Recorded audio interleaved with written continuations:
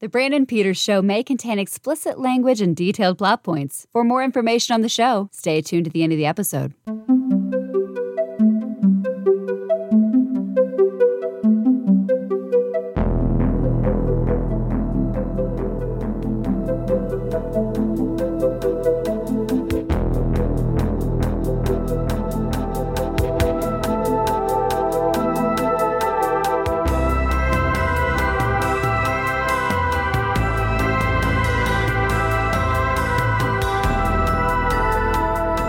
And now, here's Brandon.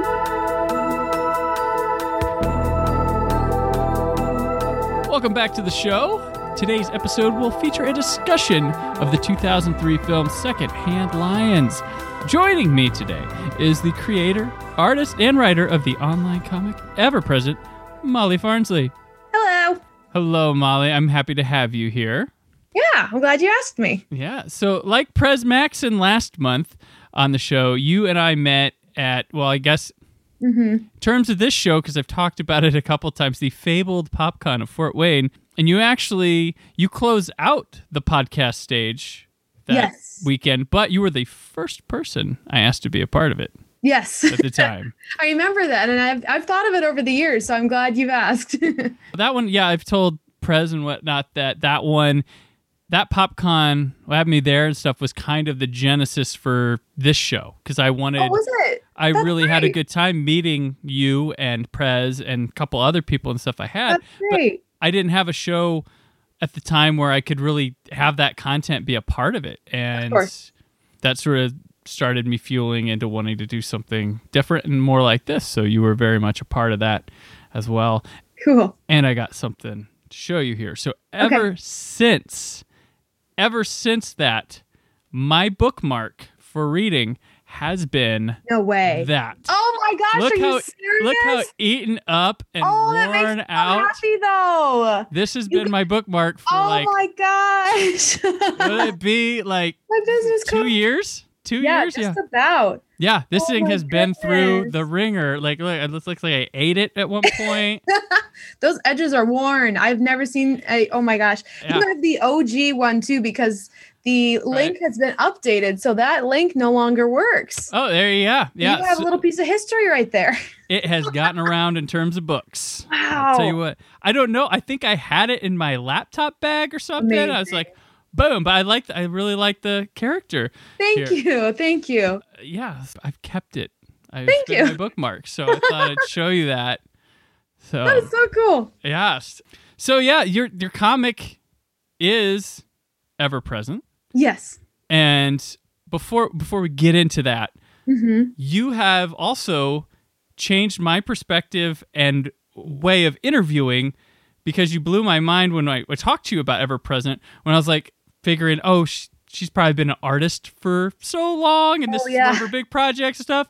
And you're like, no, 2 years ago, started drawing and stuff. And so now I never assume, Goodness. if someone just released like an album of like, a double album music, here it is. I'm like, so did you start doing that last year, or have you always been playing a song? No.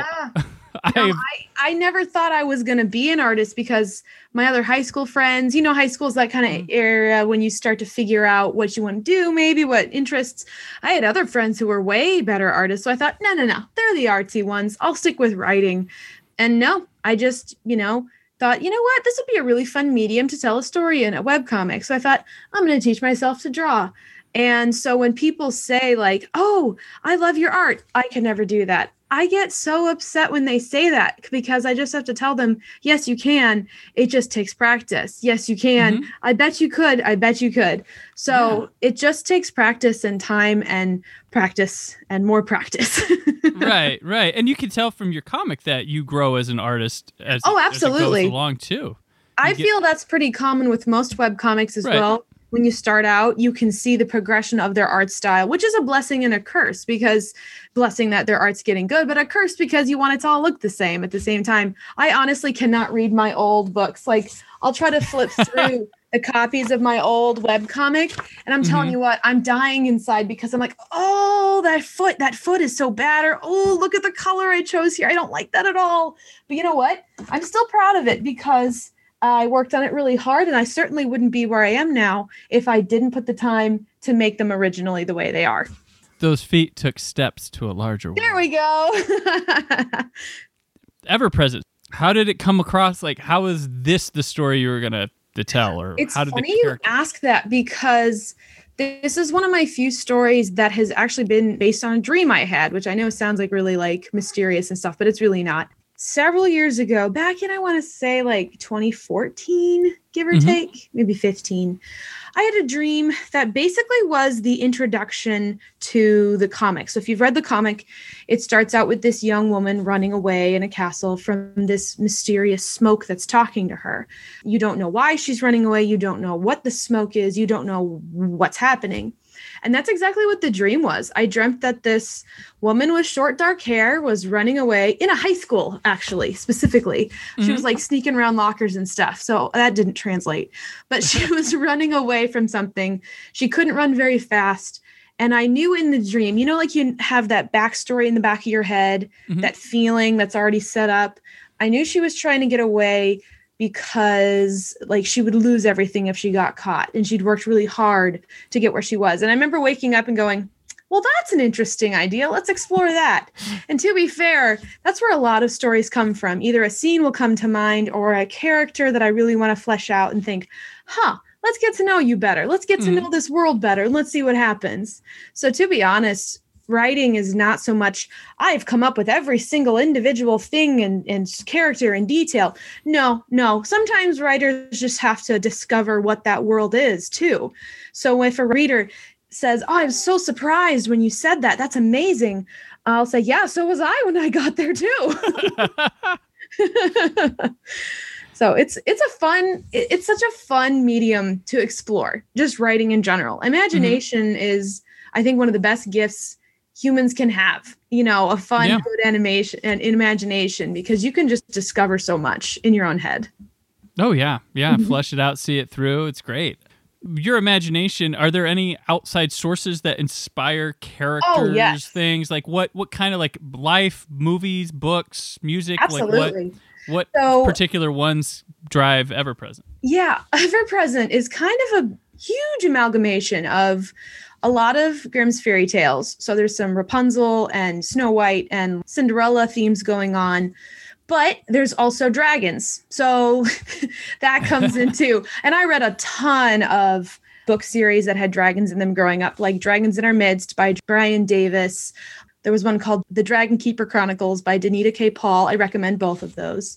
So dragons have always been part of my psyche, if you will. But the specific layout or venue, shall we say, of webcomics was inspired to me in late college. One of my roommates introduced me to a webcomic called The Archipelago. Not many people know about it. It's like a 10 to 12 book webcomic. And I started it and I really could not put it down. The characters were interesting. The world was fascinating. The villains were terrifying. And suddenly I was so sucked into this world and had faces to characters where I never really had that before when I was only reading, say, a novel or novella. That was the added element of art to it, just pulled me in even more. And I had read comic books, you know, Spider-Man and Archie comics, but never anything that had a big, long, continuing story where I was like, man, are they going to stop evil Captain Snow and get back all the souls of the air to stop the Raven? You know, like it was just so immersive. And I thought, as I developed more and more of a love for webcomics, I thought, I want to tell a story through webcomics. I want a story in which a webcomic is the best way to tell it as all possible. And I've been doing it for over 4 years now. Yeah. I mean, you've completed one whole book and you're in the middle of your second with... I just hit 50 pages, 51 technically, as of today. Wow. Yes. Today, which your story had like a bombshell today. Well, we're recording on the 30th. This will release on the 7th. So it has happened last week, but you had a huge bombshell. The 30th, page 51. Yes. One thing I really like about your writing in Ever Present is you tend to lull the reader into a sense of simplicity and then just right at them. Thank you. I'm sneaky like that. There's like a comfort led into it. It's like, whoa, okay. Like, and it's not like you don't take turns just to shock and awe. It's clearly there, but there's a sense of comfort you're able to build, and then just exactly right there. And this new story has a lot of it. Thank you. Secrets. So. I wanted the very first book, Doppelganger. It's all, if you know the premise of intrigue and a plot to kill the prince and a switching of the real character for an assassin. The audience knows exactly what's going on at all times. Yeah. If you notice. But in this second book called Secrets, the audience knows very little what's going on. And I intentionally did it that way so that the main characters know more than the audience does instead of the other way around.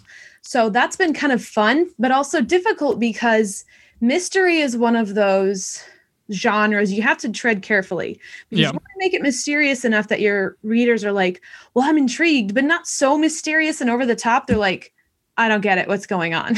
Yeah. So it's been a fun challenge. I mean, you got stuff that's not so much like killing people or like the secret reveal. There's natural reveals that are like, oh, it's like, there's one, I think like a little bit into this one, it's like, oh, it's been this long. Yes. Oh, this has happened. Yeah. And I love reading some of the commenter people like losing their shit. Oh my gosh, that's the best part. I really, really look forward to Mondays just to see the comments, reactions. If I'm having a bad day, I just reread through my comic and see what people have to say. That's seriously. Yeah, you got a very positive following. That's man. The readers, and my friends who've supported me over the years, and my mom and my dad, especially my family's really supportive on this. It's just so nice having that community to connect with. I've got a Discord server. We chat about Ever-Present occasionally, but we mostly post memes and songs too there. So every one of those turns into that. It really does, every chat group, every something. We used to say words. We used to talk about things. Now it's like, haha. Back to hieroglyphics, basically. yes, reverse. So, you release, is it every Monday or every Monday you can? Oh, it's absolutely every Monday. Every Monday? I go out of my way to make sure there's a new page every Monday. If there's not, it's because there's a holiday. Christmas, Halloween, and 4th of July, I think, are my solid, I need a break this week. And I don't have a buffer right now, I have to admit. I started the comic with a lot of buffer pages, and now I was going to ask you about that. Yeah, so. It was recommended to me by another comic artist, start with at least 5. And she said, if I could have, I would have started with 10. So I started with 10 buffer pages. Do you know how hard it is to sit on 10 pages? I bet. With the story. Not to mention, she also recommended to start with several pages at once. Don't just release one page and then have everybody wonder like what's going on. So I wrote 5 pages and then I wrote 10 more pages. So I had 15 pages I was sitting on, and eventually I was able to start. But yeah, that buffer kind of dwindled away over time, and that now happens. Life happens, and I think anyone who does an ongoing series of any kind, whether it's story, music, podcast, you can understand the struggle. Yeah. Now you have like a week to get it done if you don't have a buffer. But how long would it take you if you were in a comfort zone and had 10? How long would you take at your own comfort to finish one? To finish a page? Generally, a page a week. It can take anywhere from 8 to 12, maybe 14 hours, depending if I'm doing a new scene, new characters, new color palette. How many panels are there? Are there any like positions I haven't drawn before, like character positions? Luckily, the newest page was really simple. And like I said, I was with family over the weekend. And I felt guilty that I had to pull away from family activities to take care of it. But luckily, it didn't take much time at all. So that timing worked out exceedingly well. That's good. Story-wise, is that completed before you take to drawing it? Oh, absolutely. I know this isn't going to... Oh, no, it'll be on the YouTube one. It'll be fine. But on the podcast, they're going to be like, what's she talking about? They won't know. Here are my notes. And I have... Oh gosh, I have written so much. I've got like notes out the wazoo, and I've gotten characters. This is excellent. I love this. Know them better, and I've got like a short point outline, and I've got a long point outline, and not to mention the best part is that I've written down in stick figure form the whole comic. And so while the story is completed, these are called thumbnails, which, by the way, I post on my Patreon for my as reward tiers. But yeah, I've got the story thumbnailed all the way up to page 130. So, but while the stories, like I know it's exactly what's going to happen, I have the panels all figured out. Who's going to be in what panel, who's going to be saying what for over, well, about 80 pages now. Mm-hmm. So yeah, I'm feeling really comfortable with that.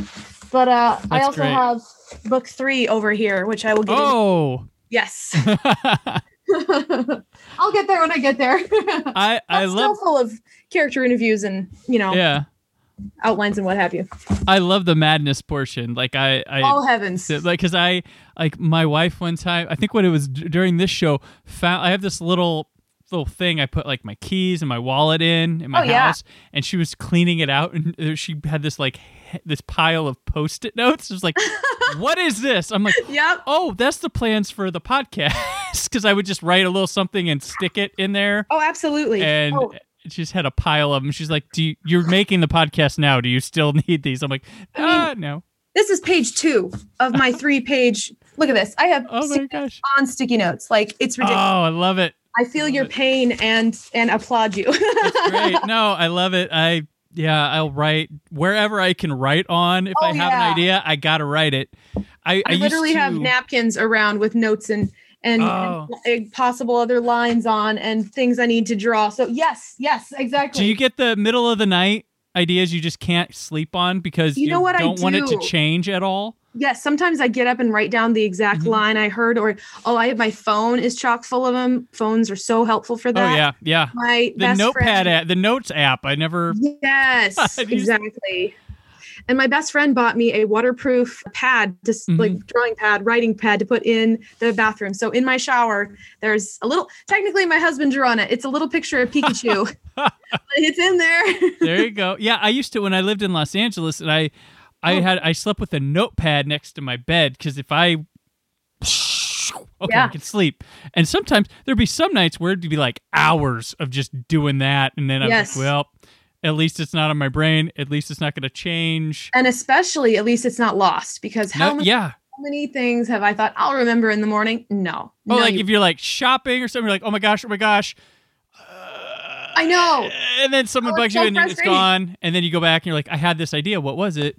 Oh no, I totally get you. Mentally backtrack and then you don't end up in the spot you were, and it's frustrating. I look through all my old work notebooks where I had take notes to learn how to do new like standard operating procedures and such. They're just covered with doodles and ideas of characters and what have you. And I'm like, it looks like I'm not paying attention, but I swear I am. I'm listening. I am. I really multitask. Yeah. There you go. Yeah.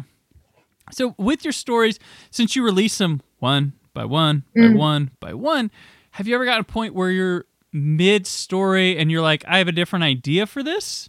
No, that's interesting. I would say not like huge structural change, but definitely changing lines here and there, especially since the lines and words and speech bubbles cover a lot of art.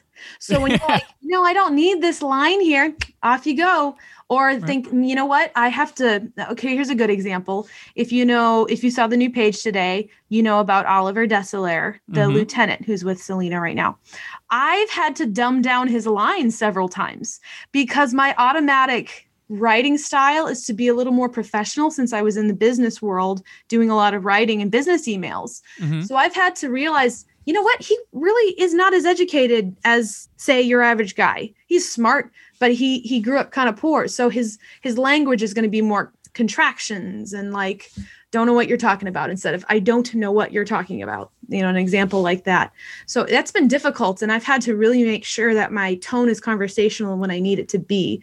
And side note, in the last writing job I had, my boss pointed out to me my writing style. My conversational style is pretty starchy. And I thought, you're right. That's the way I talk too.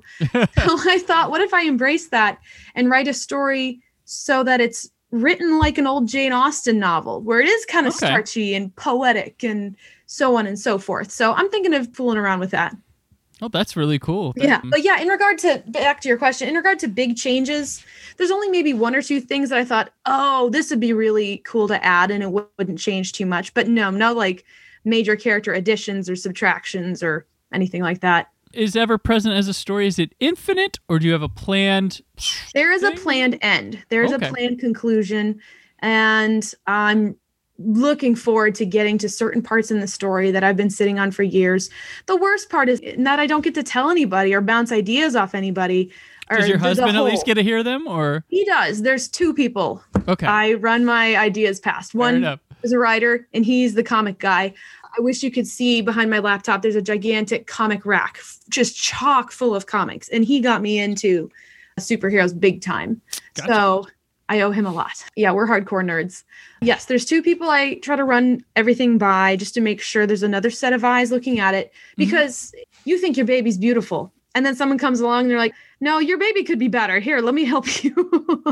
That's the problem with any kind of art, writing, whatever. You need another set of eyes to hone it. You know, you need somebody else to see the flaws that you maybe couldn't. And that's hard to do. That's so hard to just open up your soul and say, please edit this.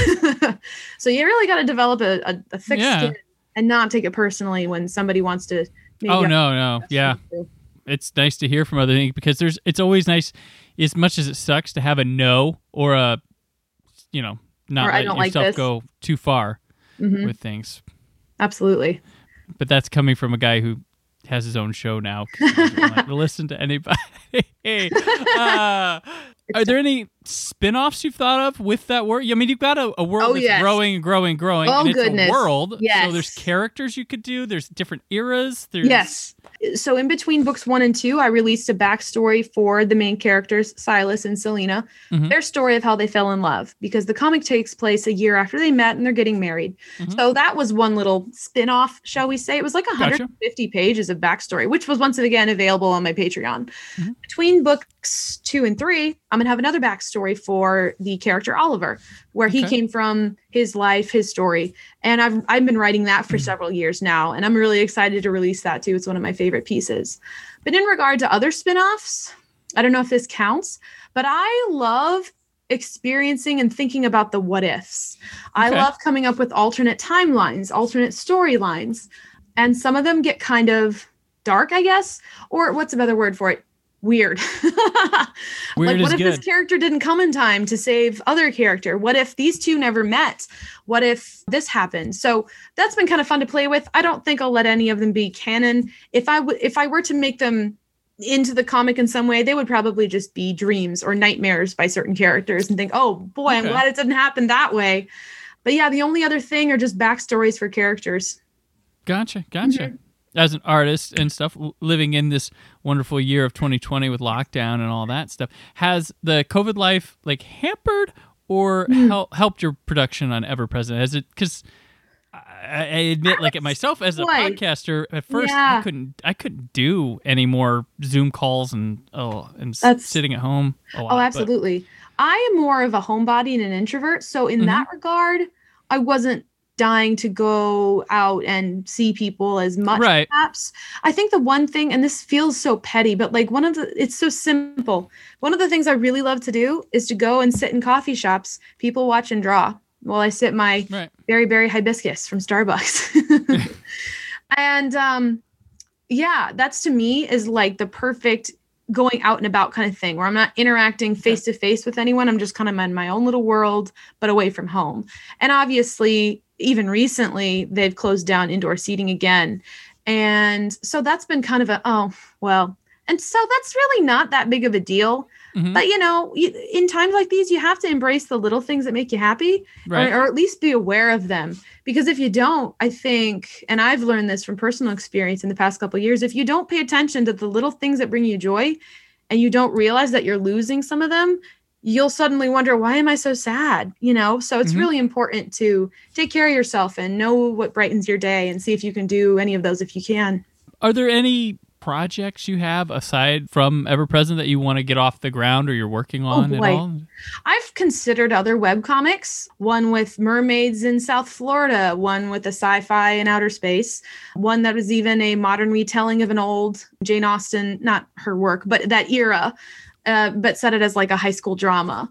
And they're interesting. Ever Present is definitely taking up most of my time, and I want to ensure that gets completed. So I'm not saying I wouldn't start another webcomic at the time, but it's a possibility. I mean, the only other art projects I'm doing at the moment is I did Inktober for the first time last month, which was really fun. Also, kind of liberating that I didn't have the undo button. Suddenly I'm like, well, it is what it is. I can't make it any better. Yeah. The undo button can be kind of addicting. I'm trying more painting, physical painting.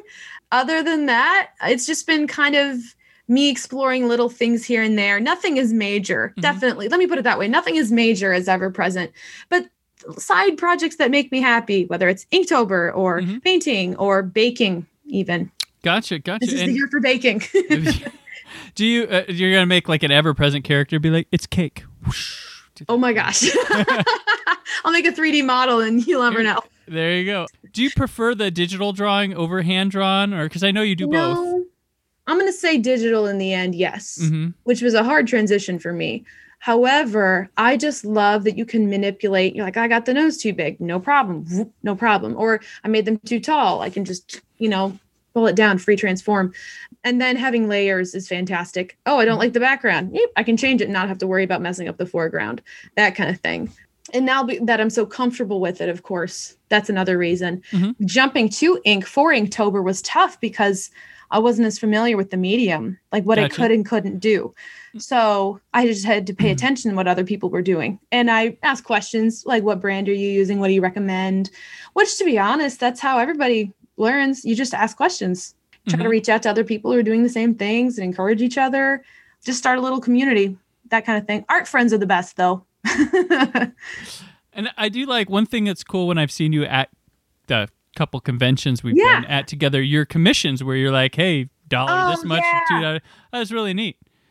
Yeah, those have been way more popular than I was expecting. I went to Indie PopCon last year and those sold way more. In fact, I don't think I sold any prints or any comics at all. It was just commissions, which was fun. They were just little tiny index cards and like, all right, for 5 minutes, give me something to draw and I'll draw it. One girl, she came up to me and lamenting that there was no fan art of a character who had a voice actress who was there in, it was Monica Real.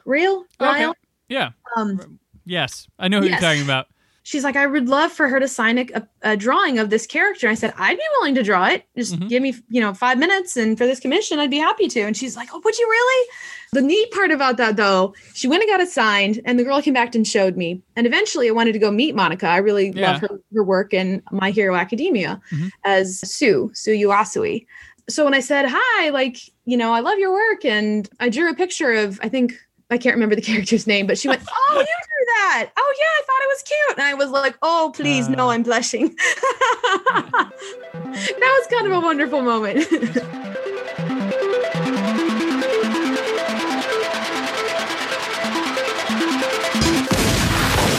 Walt is spending some time with his two uncles. Maybe we should have called first.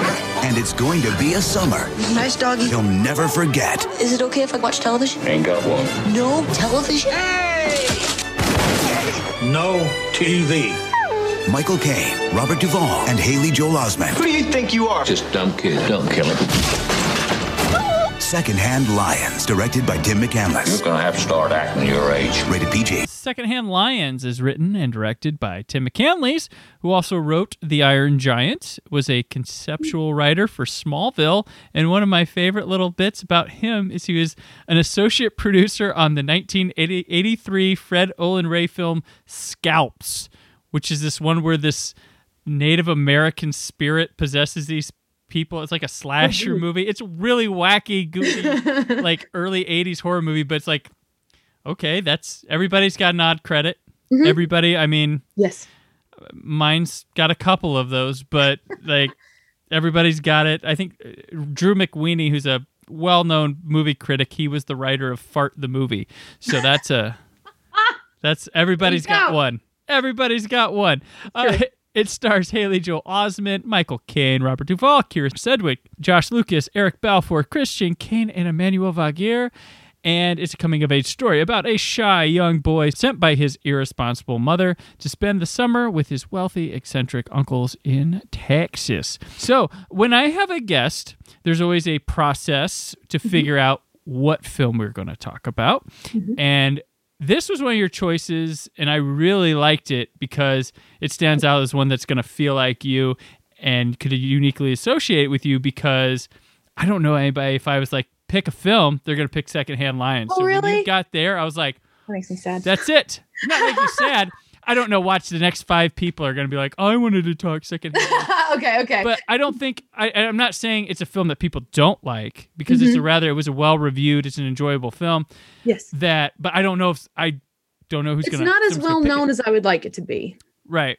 So what is it to you, that movie, like, since you obviously picked it as a favorite? Yes. I saw it even, from junior high on. So I've loved it for quite some time. Mm-hmm. And to me, what I love about the story is just, once again, the imagination of it.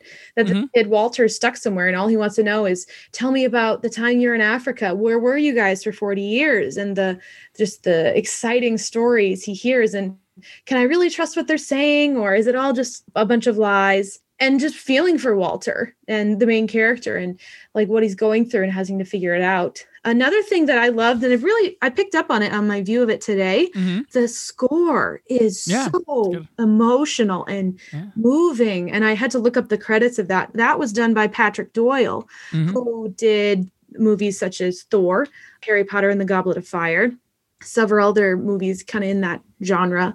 And I thought, no wonder, because I've loved his other ones. Yeah, he's got a good classical old school style. Yeah.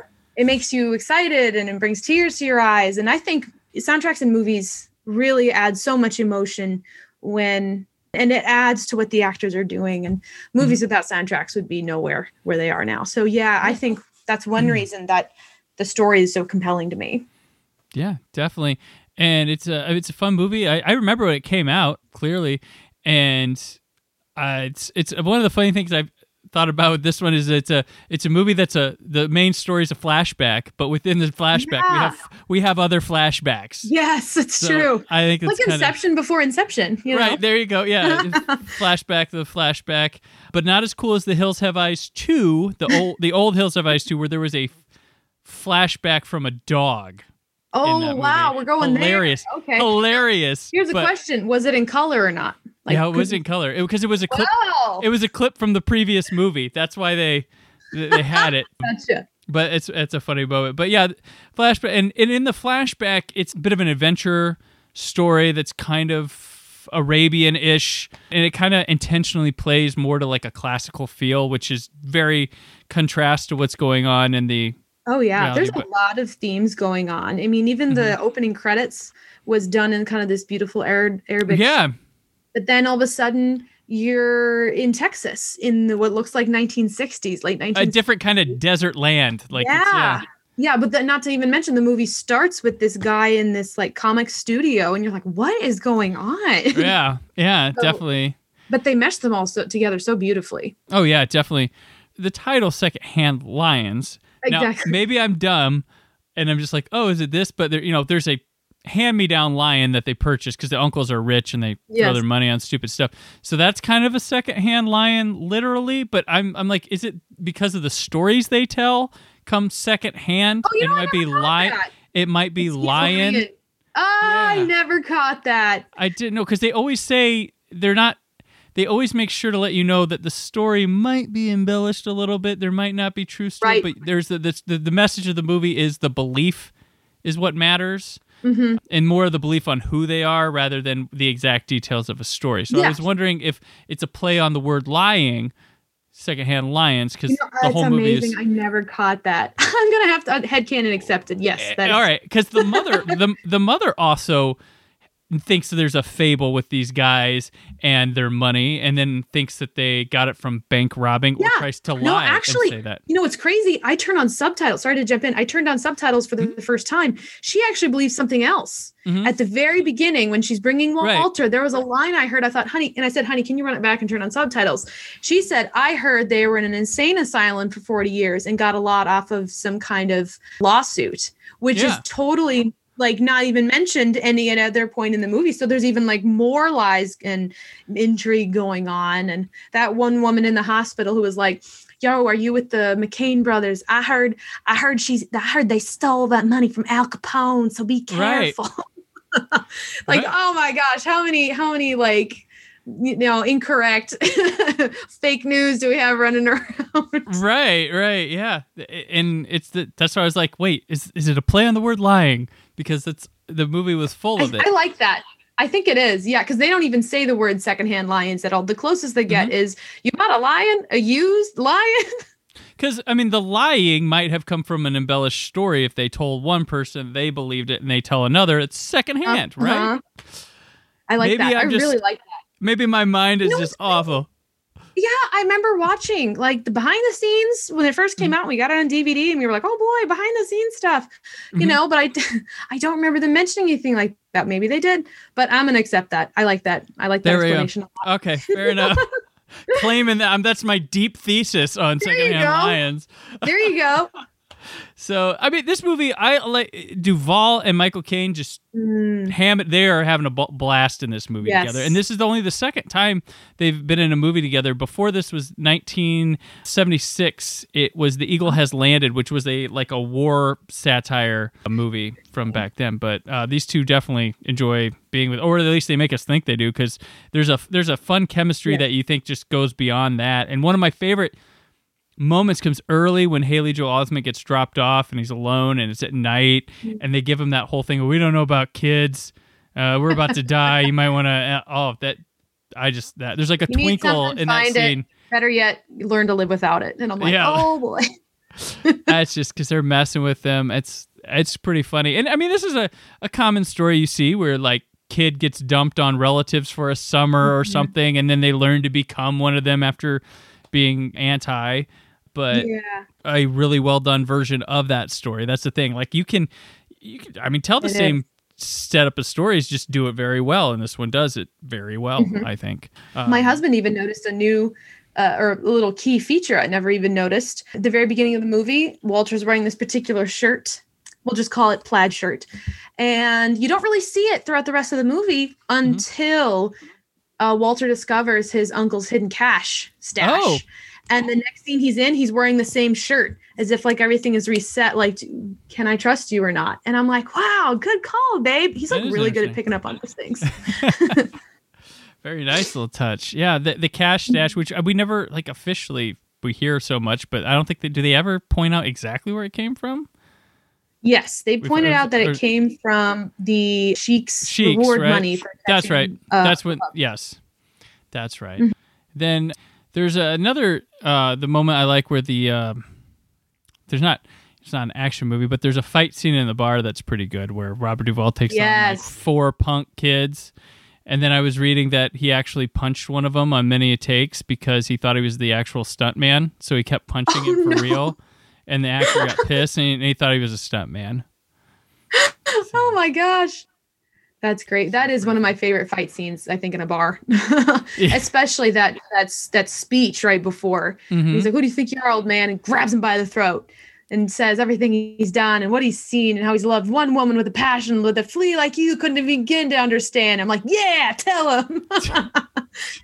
Yeah. It's like, because when that scene happens, I'm like, how is this going to turn out? Like, I'm like, right. Michael Caine's got a pistol or whatever. I was like, all right. But how is this going to No, it was a shotgun. Yeah, it was shotgun. That's right.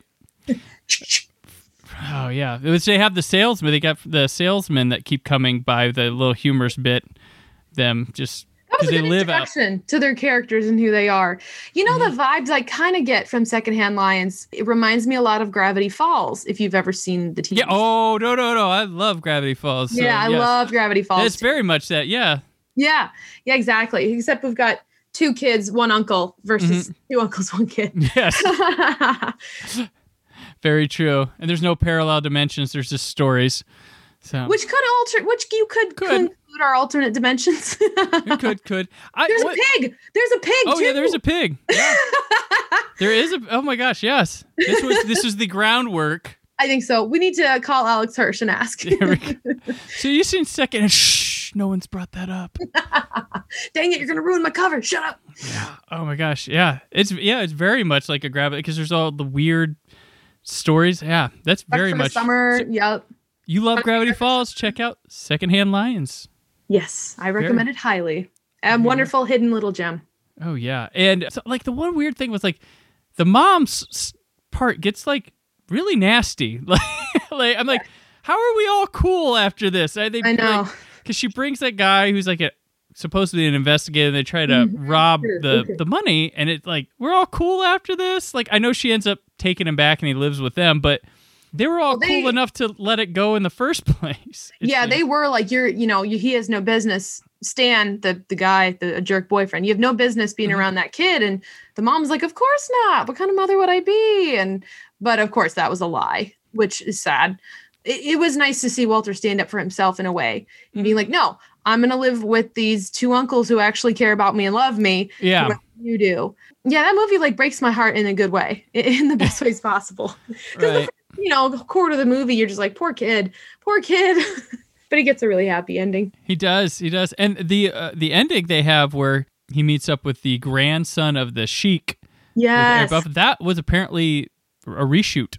People didn't like the original ending of the movie, and I've seen the deleted scene, so I know exactly what you're talking about. Yeah. How did it end originally? I didn't have a chance to watch the deleted scene. Originally, it brought back pretty much every character that they encountered. So those 4 punk teenagers were now grown up, and they had their own lives and talked about, your uncle helped us through a difficult time in our lives. And some other characters they talked to. And in the very end, the Sheik himself showed up. Oh. With his like entourage of harem ladies, and how he came to pay his respects or something. So it was a lot more grand, and it was interesting. It was very interesting, but they did not need that much grandeur and that much pomp, shall we say. It felt more over the top. I really liked the ending they went with where the grandson of the Sheik shows up, because that's all it took. Well, it's a grandson and a grandson. Well, not grandson, but kind of. That ending you told me about, that kind of reminds me of, did you ever see the Tim Burton movie Big Fish? I have not. Is it good? Oh, it's really good. I won't spoil the ending, but it kind of reminded me of that a little bit. A little fun factoid about this movie is like originally, it must have been in development for a little before it happened, because it was planned as a Robert Redford and Paul Newman movie. Oh, wow. Oh, and they were such a famous duo together. Yeah, it would have been their 3rd movie together, and that was what the idea was when they were making it. I can totally see that now that you say it, because I've watched Sting, and I need to watch Butch Cassidy and the Sundance Kid. Yeah. But I really like Sting. Yeah. Oh, that would have been crazy. Yeah. I was like, oh, okay. And the movie as it stands, I was fascinated going back to it here as a time capsule of this, because there are a lot of people that were like on the rise to having a little bit of a fad phase. Nobody came out of this like major star, but they were about to break out into a period where they were going to be in a lot of stuff, where you got Josh Lucas, who at this time, he had Sweet Home Alabama, A Beautiful Mind, and Hulk. And right after this, he was about to hit a series of where he's going to be like leading man or big name to add on a poster. Because he had like the Poseidon Adventure, he had the Glory Road basketball movie and stuff. I remember that one. Yep. And then like it was like a 5-year period, and he just didn't work out, I guess, as a leading man. And he was recently in the Ford v Ferrari movie. Yes. But my father recommends that one. It's really good. I would recommend. And if you have a surround sound system. Ooh, I think we're going to watch it in New Year's, because I'm going back to. Okay. But yeah, he doesn't show up as often anymore, but he was like going to be that next big guy. I remember watching him on like a talk show one time. I think it was, I forget what movie, he was doing some movie, and he was like overconfident as hell. I was like, ooh, this guy. And then like my one friend, I had a friend when I lived in Los Angeles, he worked on the Sony lot.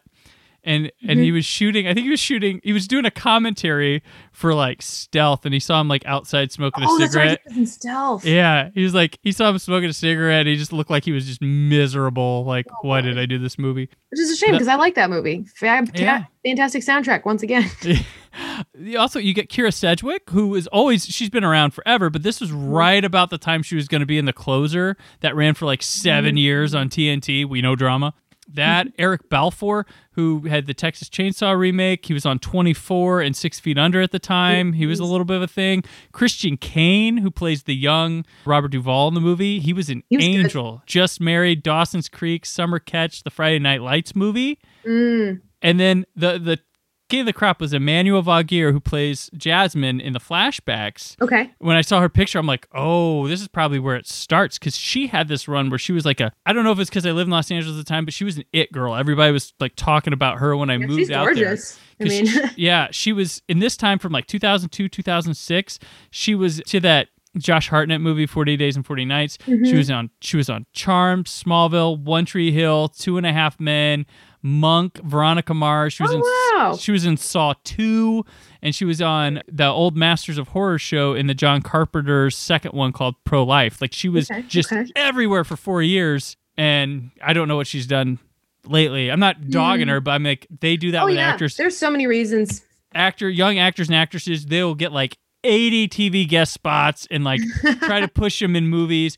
And she had a like Lionsgate, like I noticed back in this 00's time, would like sign people to multi-picture deals, which is like an old school thing. But she was in a lot of, I did Blu-ray and DVD testing, and Lionsgate was one of our clients, and like she would appear in like a bunch of Lionsgate movies for a while. That makes sense. So I would see her in, companies. Yeah, so they had her on some sort of contract for a bit. But yeah, I just kind of time capsule me, because I'm like, wow, these people are still around, but I'm like, this is when they were all like pumping up. And Haley Joel Osment, even, he's doing fine. Yeah. And what was the alien artificial intelligence movie? Yeah, AI, yep.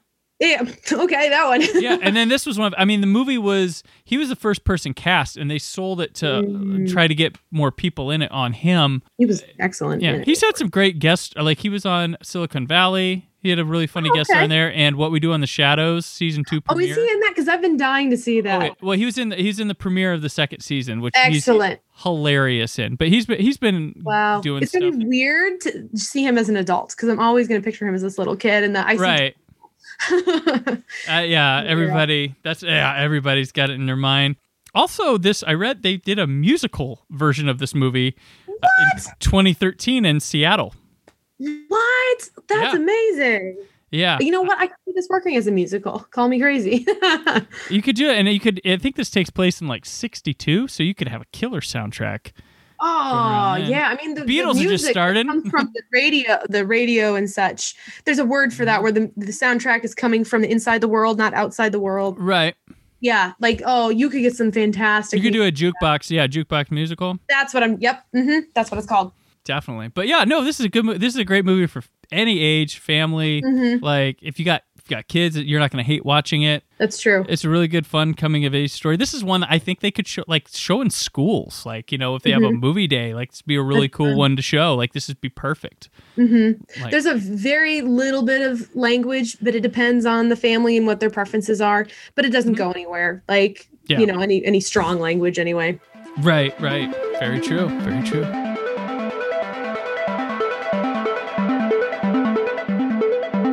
What else? That's where we just talk about anything else we've taken in recently, any work we've posted recently or put out there. So any like movies, books, some whatever. So Molly, what else? Oh boy. I have been recently getting into, I've been into it for a couple years, but only recently I've been really excited. Dungeons and Dragons, if you want to discuss that. There you go. Yeah, tell me. And so I've been marrying that with my drawing. And so it's been really fun when you play a game of it with your friends together and you're building characters and worlds to actually draw them and pull them into some kind of visual medium. Only recently, the leader of my group, or the dungeon master, if you will, created a world map for us. So it's all like it from her making. And so that was really fun to see how she's picturing our world and how we're building it together. And we've actually been talking about playing again soon, some Sunday. And I'm really looking forward to it because our characters are starting to really get to know each other. We're starting to see more of the world, like we said. We've gained some friends along the way. So that to me is just something that has been playing in my mind. And I'm so excited and I think about it. And it's basically a writer's dream when it comes to games, because you're basically writing a book, but all the characters are your friends. So they make their own decisions. Right. You have to keep a loose grip on the story. Awesome. Myself, I've recently, I hope it's posted by the time I I'm a slow writer if not, but I'm doing a review of the Curse of Frankenstein Blu-ray from Warner Archive. It's the Hammer film. Yeah, which this is a test run for them because they put a little more effort into this one, because Warner Archive typically, they'll upgrade the movie from DVD to Blu-ray. They're like, we did new transfer, that's it. This one, they did like a big restoration on it. Ooh. And they added bonus features and stuff. So if you're into the Hammer horror Curse of Frankenstein, they said if this one sells well, they're going to keep putting this kind of effort into this stuff. So that's great. It was supposed to be a Halloween release, but because of like COVID stuff, it got delayed till I think it comes out December 15th. I get them early. I get them early, so I'm really off with when they come out a lot of the times. So, but that one's really it shows. It's really, really good. And the movie's cool, too. I like all the Hammer. So you're writing a review for that? Yeah, I got a review coming up for that. Excellent. So I'm sitting on a pile, and I'm like, I don't know if I have the time, because I've got the Lord of the Rings movies on 4K, including the Hobbits extended versions. Woo! So like... More power to you. More power to me, but like, it's a lot of time. Luckily, all those have 0 bonus features. Ooh, thank goodness. So... Yeah. Like I miss bonus features on modern DVDs and such, because back in the 2000s they were cramming them full. But at the same time, I can understand. There's another version of the set coming out in the summer, so I think they just wanted to put their first 4Ks out real quick here and make some holiday cash on people wanting them for gifts. And also, I'm gonna toot my own horn a bit. So for last week's episode, I made a really cool promo video for it, and if you haven't seen it, go watch it. I would like to. I worked really fucking hard on it. Yes, I'd love to see it. I'm not preaching to you. It's the listeners. But yeah, you can too. Go see it. I work really hard on the promos all the time, but this was like a grand effort that I put together, and it's fun. It's really cool. Great. Speaking of last week, I wanted to say congrats to last week's guest, Chelsea Christer, and all involved with Bleeding Audio, her film.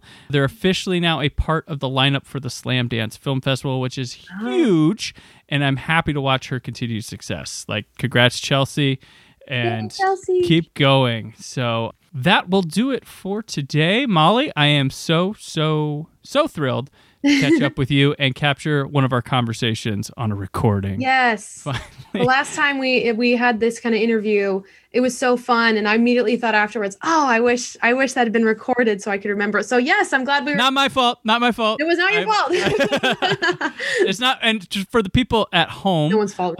There was no record. There was a mic, a PA, and I was offered a subpar method of recording, so I didn't want to. So I just said, hey, you know what? People are walking by. Let's try this out. Let's just talk to them.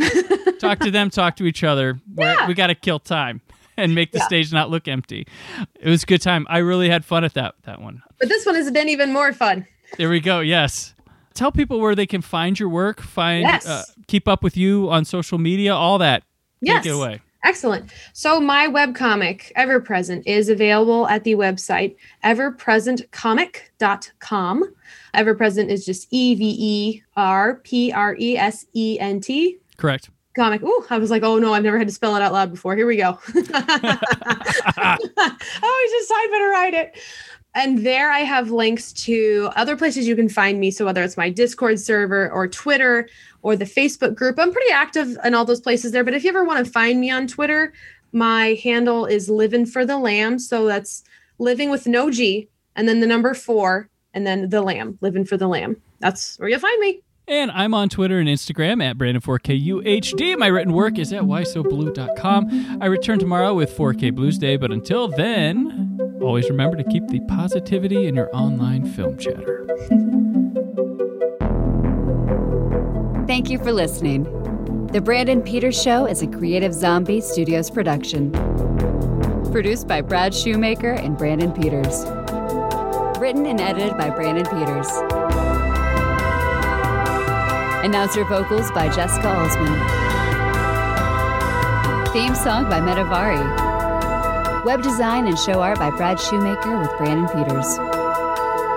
All music and clips featured in the episode are property of their respective studios, and no infringement is intended. Additional information on this and other episodes at thebrandonpetershow.com. For any inquiries, press opportunities, or sponsorship, contact mail at thebrandonpetershow.com. The show is available on Apple Podcasts, Spotify, or anywhere podcasts are found.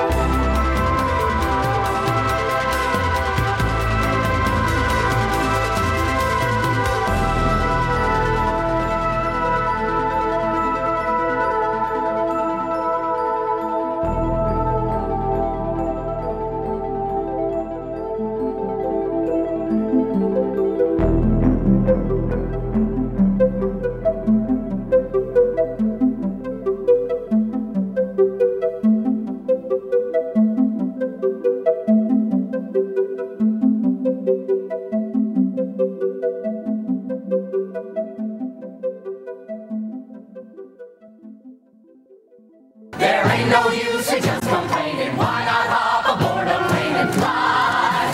We're gonna fly, we're gonna fly, we're gonna fly into a better tomorrow, soaring high above the trees. Let's wave goodbye to all the suffering and sorrow and float upon the smoothest summer breeze.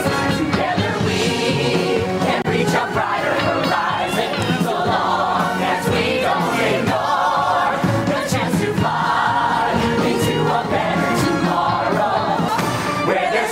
living.